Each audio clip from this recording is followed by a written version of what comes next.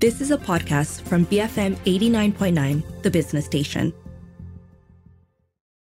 Good afternoon, this is Earth Matters on The Bigger Picture. I'm Juliet Jacobs. Methane emissions account for roughly 25% of current global warming and contribute to climate-related threats, including more intense and frequent heat waves and flooding, food insecurity, and poor air quality. Now, according to Malaysia's third biennial report to the United Nations, methane emissions contributed 17% of greenhouse gas emissions in 2016, with its major source being fugitive emissions from the oil and gas industry.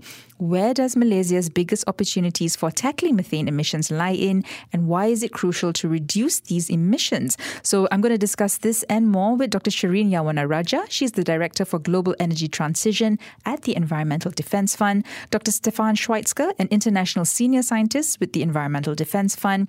And Dr. Helena Vaki. She's an Associate Professor at the University of Malaya. She's also the Vice President on CERA, the Clean Air Society Malaysia, and the project lead for the COP26 Global Climate Pledges, promoting transparency, public engagement, and progress on methane emissions in Malaysia. Welcome, everyone. How are you today? Well, thank you. We're good. Thank you. Thank you so much for joining me today. So we've got two guests today from the Environmental Defence Fund, and of course, Helena, no stranger to this show. Can we get to know you guys a little bit better? Maybe Dr. Shireen, you can tell me more about the Environmental Defence Fund, the work that you do through the organisation, all of that. Thank you, Juliet. Yes, so I work for the Environmental Defence Fund. We are a global NGO, and our focus is on climate change. We have about 1,000 over staff spread over globally, consisting of policy experts, scientists such as my colleague here, Stefan, and economists. We've got offices globally as well, in the UK, in the EU, in India, in China, and in Indonesia. And we've been working in Southeast Asia, particularly in Malaysia, for the past 1 year. Okay, excellent. And talk to me a little bit more about what you guys are actually working on here in Malaysia and who you're working with as well. So, as I mentioned, we've been working in Malaysia for over a year now, and we've built a strong relationship with Petronas, which, as you know, is the national oil company of Malaysia. And because we feel that Petronas has a major influencing role within the region, and it also drives the climate discussion within Malaysia. In addition to that, we've built a pretty strong methane coalition, the very first coalition in Malaysia, consisting of NGOs such as CERA, Marbik, Science Media Centre, Greenpeace Southeast Asia, and hopefully also WWF will join this tent as well. We've started outreach to significant climate players within the international community, namely the US Embassy, Canadian High Commission, British High Commission, as well as key players in the private sector, particularly the solution providers. Okay, excellent. And Dr. Stefan, maybe you can talk to me a little bit about the science part, right? So you have been leading scientific efforts, and that's focused the world's attention on the importance of reducing methane. Can you talk to me about these efforts? Yes, absolutely. And it makes sense to describe a little bit the history of how this all started. Sure. So in the late 2000s, the shale gas boom happened in the US. And there were industry and also government players who were thinking out loud whether using more gas and less coal for electricity generation could be a bridge fuel on the way to decarbonizing. And the rationale of that is because CO2 emissions from gas combustion are about half of that compared to coal. And that ignores, however, the climate impact of methane leaking from gas production and use. Mm-hmm. And so EDF did some initial analysis based on publications at the time. And it was clear pretty quickly that there were hardly any real measurement data of methane emissions. And so EDF commissioned a first study in the US state of Colorado. And it was clear from that study, even before it was out during the measurements, that there are some operations at oil and and gas facilities that went as you would expect them from based on the books. And so this triggered a series of studies across the value chain in the US. So that means oil and gas production, processing, transport, distribution, and then also the use of gas, so the end use. And so after about 30 studies there, it was clear that methane emissions are about 60% higher than previously thought. Okay. And that's just in the US. And that triggered a lot of policy action to reduce emissions, but also triggered studies in the rest of the world. And so EDF started partnering up with the United Nations Environment Program. And so since 2017, it carried out studies around the world. And now we're also starting to explore studies in Southeast Asia. Okay, and that's why you guys are here at the moment, isn't it, as well, right? Yeah. And Dr. Helena, CHERA, of course, no stranger to the show, but you guys are part of this project. I understand that CHERA is primarily focusing on clean air. Can you talk to me about the link between clean air and methane? Sure. Thanks, Juliet. So methane itself is not actually an air pollutant, but the sources of methane emissions are nearly always sources also of other air pollutants, especially health-damaging air pollutants, so like PM2.5. So they tend to be produced together through things like burning. So they are related in that way. And another air pollutant that we are quite concerned about is ozone. And methane is the primary contributor to the formation of this ground level ozone, which is a form of air pollutant. It's an irritant. So in these ways, we are interested and we are invested in this goal that EDF has as well. So under this EDF project, so CHERA is collaborating with where I'm based as well, to look into things like enhancing stakeholder engagement, enhancing public awareness to promote greater policy ambition to reduce emissions in Malaysia. Okay, excellent. And Dr. Shireen, if you can take this one. I was reading that more than 100 countries, including Malaysia, have actually joined what's called the Global Methane Pledge. Can you tell me what this is about? Yes. The pledge actually aims to catalyze global action and strengthen support for existing international methane emission reduction initiatives. And the objective for that is to advance technical and policy work that will serve to underpin the signees, and we've got over 120 countries that have signed on now, to underpin their domestic methane reduction actions. And the pledge also recognizes the essential roles that the private sector, development banks, financial institutions, and philanthropy play to support implementation of this global commitment. Participants who join the pledge, such as Malaysia, Indonesia, Vietnam in this region, as well as Korea and Japan, they agree to take voluntary actions to contribute to a collective effort to reduce global methane emissions by at least 30% by 2030. And meeting the Global Methane Pledge, its target, that has the potential to make an enormous impact on climate change, similar actually to the entire global transport sector adopting net zero emission technologies. And action, particularly accelerated action on methane reduction, will be particularly important in the period up to 2030 because sharp cuts in methane can deliver a net cooling effect within a relatively short period. So this pledge has really, which was initiated by the US and the EU, has sort of brought together kindred spirits, brought together international support and momentum to accelerate action up to 2030 and beyond. Okay, so quite a critical pledge then, I would say, right, in reducing methane emissions. Yes, absolutely. Okay, all right. And Dr. Stefan, if I can ask you now some 101 questions, right? Maybe we can start off with the most basic question of all. What is methane and where does it come from? Yeah, absolutely. So methane is an invisible and odorless gas, which also makes it so hard to track down. It has one carbon atom, 4 hydrogen atom, atoms, and it is the main component of natural gas. Has many sources that lead to it being so prevalent in the atmosphere. Mm-hmm. And it comes from natural sources and human activities. And so roughly 40%, we think currently, are from natural sources. That's largely wetlands, but also geologic seeps. So this is like a type of volcanoes, to make it very simple, but also wildfires. Mm-hmm. And then human activities, they're roughly similar contributions, each from fossil fuels, from agriculture, and from waste.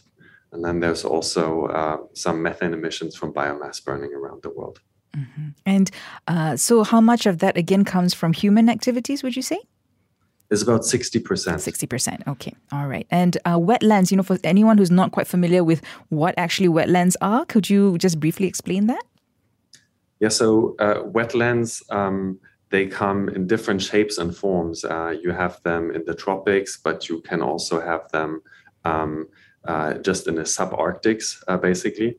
And so it's any grasslands, for example, that are inundated, so have a very deep water table. Mm-hmm. And so it requires that there's no oxygen involved in the decomposition of the organic material. And that creates methane emissions, which are produced by bacteria. Okay. All right. Thank you for clearing that up. And I guess, the question, of course, folks who are listening might be asking, what's the big deal? What do we need to know about methane? Maybe you can help break it into, how it impacts the climate, but also importantly, how it impacts human health. Yes. So in terms of climate impacts, methane contributes to at least the quarter of the climate change that we've experienced to date. So all the way from the Industrial Revolution on. So that's quite key. And methane emissions in the atmosphere and the concentrations from that have been increasing faster than that from CO2 since the Industrial Revolution. So most people are not aware of that as well. It does have human health impacts. We've heard already from Helena about tropospheric ozone, how methane is a precursor from that, and that can cause respiratory illnesses. And it is good on the one hand that there are not more direct health impacts from methane, but there's also a silver lining. Because it makes it hard to bring the climate importance of methane on people's radar, right? Yeah. It is sort of quote unquote only the climate impacts, and not something that people can really, get a feel or a touch or so. Okay, all right. But there is, of course, as you mentioned, right? So yeah, okay, very, very important though. And Helena, maybe you can take this. What's Malaysia's methane emissions like? Yeah, so according to the Malaysia's biennial update report, we reported that methane is contributing about 17% of our greenhouse gas emissions in 2016. And this is quite a big number. It's a bit lower than the global average, which is about 25%, but it's still a significant amount of our contributions. And I think Stefan may be able to go into this. There's also an issue about whether we are measuring accurately. So it may actually be an issue that we're not actually measuring all the methane sources that we know of or that we may not know of in Malaysia, which may explain the slightly lower number. But that aside, 17% is still a big number, and the highest, the major source is actually from the oil and gas industry, fugitive emissions from the oil and gas industry. So it contributes about 44% of Malaysia's methane emissions, and this is almost half. It comes through leaking, venting, and flaring, all of these procedures in the oil and gas industry. The second largest is oil palm at about 1/4, 25%. And this actually is a processing byproduct. It's part of the wastewater that is produced, and it's called POME, palm oil mill effluents. Okay. The third is actually waste. But like I said, this is quite a small number, but it may be due to the fact that we're not actually calculating and considering this in the bigger picture as well. So that's the overall sort of landscape of methane emissions in Malaysia. Mm-hmm. And Dr. Stefan, you want to take what Helena was talking about? Maybe we're not actually measuring it properly, or we don't know all the different sources. Is that right? Exactly. There's still a lot of data gaps around the world. Malaysia is certainly one of them. So the numbers, the statistics that Helena just mentioned, those are desktop numbers based on calculations. But it also means that nobody really knows how accurate these numbers are. If there are any biases involved in these. And so unless we measure them, we won't really know. Okay, all right. So there is a gap that exists there. Okay, all right. And Dr. Shereen, if I can ask you, so I was reading the press release that you guys released with SETDEM, of course, and it said that in Malaysia, companies are already starting to set net zero targets, and addressing methane is the first, but also the cheapest step on the path to net zero. Could you elaborate on that for me? Yes, absolutely. So as Stefan was saying, methane emissions account for roughly 25% of current global warming and contribute to climate-related threats such as more intense and frequent heat waves and flooding that you're already seeing in Malaysia, food insecurity, and poor air quality. Methane determines how fast our world is warming. And because methane is the main component of natural gas, it has a pivotal role in getting to net zero, because tackling methane emissions is the first step towards a low carbon economy. Methane is short-lived in the atmosphere, roughly about 9 to 10 years. So if we tackle methane emissions quickly, the impact can be felt within our lifetimes. Okay. And when you look at all of the climate solutions that are available to us, even from, the perspective of different methane sources, tackling methane from oil and gas is the cheapest because the technology is readily available, and a lot of the activities related to finding leaks is maintenance. So it is low-hanging fruit. When you compare it to methane emissions from livestock, for example, and at the top of the tree, that would be adaptation and resilience, which is extremely expensive and also emotionally very distressing for communities. Okay, all right. And for us in Malaysia, Helena, where does Malaysia's biggest opportunities for tackling methane emissions lie? Yeah, so I've mentioned that the two biggest emitting sectors are oil and gas and oil palm. Mm-hmm. So that's where we can actually start. So both of these sectors are, as you know, Malaysia's national key economic areas. They are already part of our National Economic Transformation Program. So they are clearly priority sectors. They are important to our government in more ways than one. And we see who are the major players in these sectors. They are Petronas, they are Sime Darby. So they are key Malaysian GLCs. So these are prominent companies with, public-facing interests, and they also want to be seen to be doing something positive for the climate action. And these companies, they have announced their commitments to low energy transition. So, for example, Petronas has committed to achieving net zero carbon emissions by 2050. Sime Darby has aims to reduce 50% of its carbon emissions intensities by 2030. So this is where I think a really good opportunity lies. The goals and priorities are already there. Mm-hmm. Now it's about making sure that reducing methane is a big part of that project. Not just looking at carbon, and making these companies understand and prioritize that methane is a good way to achieve these targets. And of course, the supporting economic ecosystem around these sectors is also going to be able to contribute. So I think that would be the biggest opportunities for Malaysia moving forward on this goal. Mm-hmm. And like Dr. Shereen said, kind of low-hanging fruit as well, right? Things can be done. It's quite easily done. And Dr. Shereen, why does cutting methane emissions from the oil and gas sector also make economic sense? Yes. So substantial gas resources that are currently being produced do not even make it to the market because they're lost to the atmosphere through flaring and through leaks across the oil and gas supply chain, value chain. So reducing flaring, reducing venting and methane leaks would offer immediate relief to the current energy crises that the world is facing. And in this region, methane emissions from the oil and gas supply chain from producer countries such as Malaysia, for example, would be enough to cover 35% of the gas demand of Japan, which is a leading buyer of LNG. Yes, that is a significant. So in other words, wasted methane is a lost commercial opportunity because it is product that could otherwise be captured and sold. So relieving current gas market pressures, adding revenue, and progressing decarbonization efforts. Rarely are there issues like methane that present a winning proposition to all sides.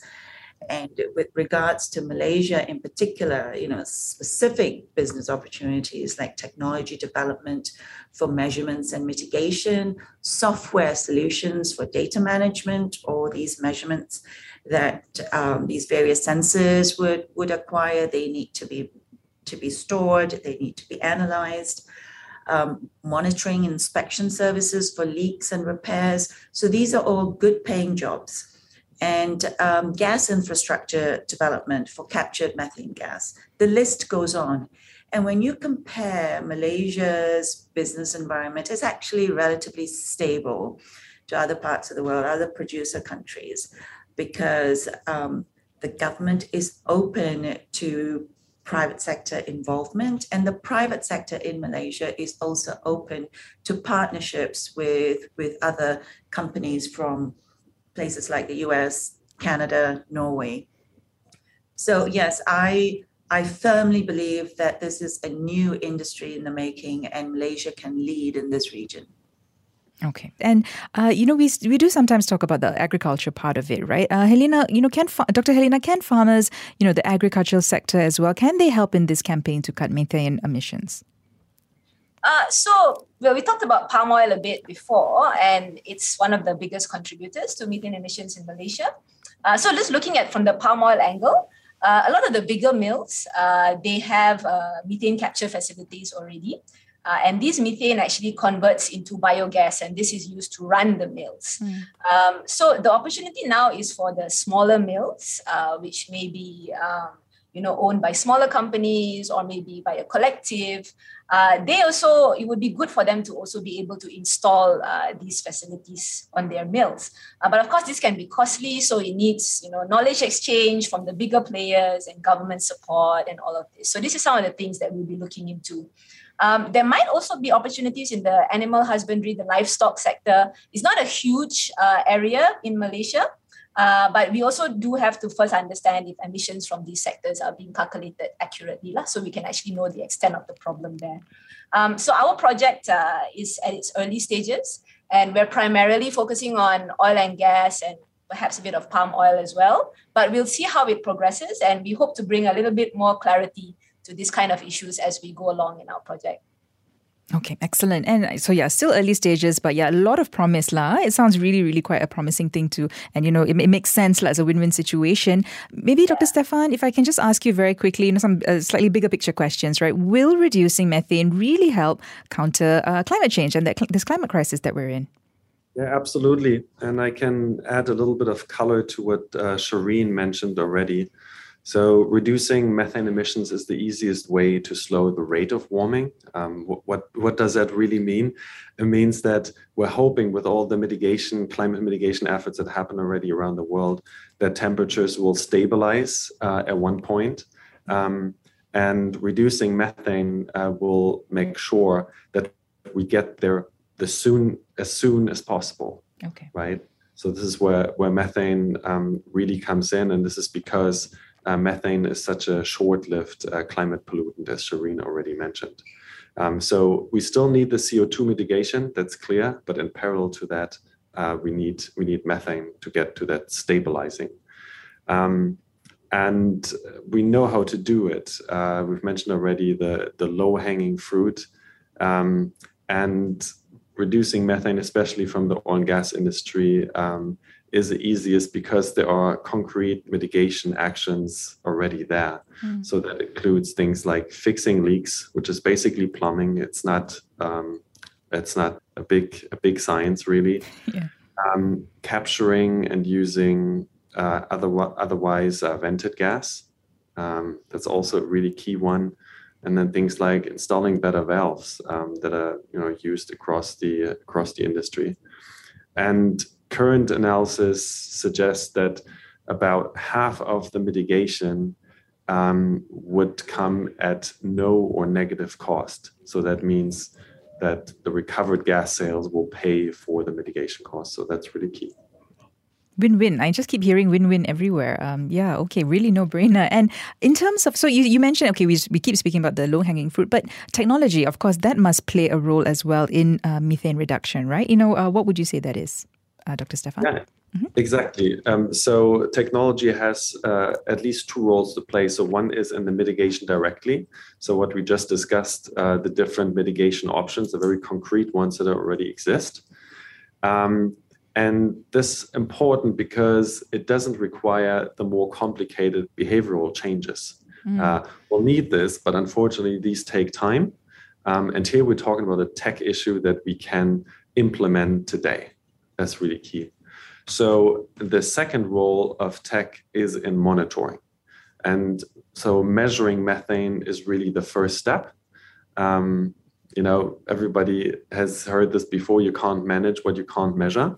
And that's really true for methane emissions, because what we've seen in the past, or in our experience going out in the field, when you measure methane emissions from different sources, it will tell even operators who are pretty well aware of their operations, which operations may not function as they think they do. And so that's really key. And there's different measurement tech available on the ground, in the air, even from space. There are quite a few satellites now in space who can measure methane emissions around the world. There are handheld devices. There are stationary continuous monitors, and they're also super precise. So to give you a sense of that, if you have an air volume with 1 billion molecules, a measurement device can tell us if there's 2,000 methane molecules or 2,001. Wow. So it's extremely precise. It's actually more precise than what we really need to solve the issue, but it is available. So you mentioned that, low-hanging fruit, and I keep mentioning that it's a win-win situation. Why do you think it hasn't already happened? What are the gaps? Why isn't it happening? It's not happening for a very basic reason, and that's because methane reduction is viewed as a project, and therefore it needs to compete with other business projects within an oil company. And therefore, the perception is it requires expenses, it requires money, funding, and it doesn't generate any revenue. So especially from an asset perspective, this is OPEX and it's not generating revenue. But the reality is that, especially under today's market prices, you can generate a tidy profit from finding your leaks and plugging them and capturing and selling. So my entire career has been in the oil and gas industry. So, when I hear this sort of pushback, I know that that's really not the true picture. And in addition, I should also mention that we've partnered obviously with NGOs, but we're also looking to partner with local universities such as UKM and UTP, particularly with regards to measurements and monitoring, because at the end of the day, we want this work to be self-sustaining and therefore, expanding the ecosystem of expertise within this region. I mean, that goes hand in hand with the business opportunities as well. Okay. All right. You guys are obviously going to keep up in promoting this, but, for anyone who's listening and who might want to, learn more about this, find out more about it, I mean, what are some of your recommendations about how they can educate themselves on the topic? Yes. So, as I mentioned at the start of the conversation, that we've partnered with MABIC and with Science Media Center. So through them, we've been offering methane training It's detailed technical training, but it's also an overview of all things methane. In addition, EDF is sponsoring Malaysia's first science newspaper, which is Petri Dish, and it carries a lot of climate-related articles and a section on methane matters. So these are some of the ways in which we can raise awareness of the issues around methane, not just in terms of why it's problematic, but also the climate solution that it offers. Because what I find is there's a lot out there in terms of, why we can't do this, why it's too expensive, why we're beholden to oil and gas. So the public tends to hear that narrative and they accept it. But the truth is that methane reduction, elimination is so affordable. And you and I and Helena and Stefan can feel the impact of it within our lifetimes. And that is very compelling, for me. And that's what I want people to take away from this conversation. It can be done. This is not technology that's 50 years away. It's available. It's cheap. It generates good paying jobs. It's good for business. It's good for the environment. And it's good for the population of Malaysia. All right, excellent. Thank you so much. Any concluding messages that Helena or Stefan would like to add? Well, Shireen mentioned the Petri dish, and one of the first outputs of our little project at UM and Chera is we do have a sort of a methane and policy explainer in the latest issue of the Petri dish. So that would be a great place to start for people to hopefully who are interested in this. So please do check it out. Okay. Now, Stefan, anything you wanted to add? Yeah, so just also a positive note, really raising awareness of methane and doing studies on methane, really understanding it better, has done a lot of good already in other parts of the world, especially North America and in Europe. And we're hoping it's going to do the same here. I think we're bringing all the tools, and actually I've noticed already during my stay here in Kuala Lumpur that there's quite a lot of expertise already in the region. So we're hoping to catalyze a lot of that, and I'm pretty hopeful that this bring about positive change. Okay. All right. Well, thank you so much, all of you, for joining me today. I've been speaking to Dr. Shireen Yawanaraja. She's the Director for Global Energy Transition at the Environmental Defence Fund. Dr. Stefan Schweitzger, International Senior Scientist, also from the Environmental Defence Fund. And Dr. Helena Vaki, Associate Professor at University of Malaya. She's the Vice President of Chera, the Clean Air Society of Malaysia, and the project lead for the COP26 Global Climate Pledges, promoting transparency, public engagement, and progress on methane emissions in Malaysia. If you'd like to find out more about the Environmental Defence Fund and all the things that we've been talking about, just head to edf.org. All the information is there. If you miss any part of our conversation today, you can always download the podcast at bfm.my/earth, or you can find it on the BFM app. This has been Earth Matters on The Bigger Picture, BFM 89.9. You have been listening to a podcast from BFM 89.9, the business station. For more stories of the same kind, download the BFM app.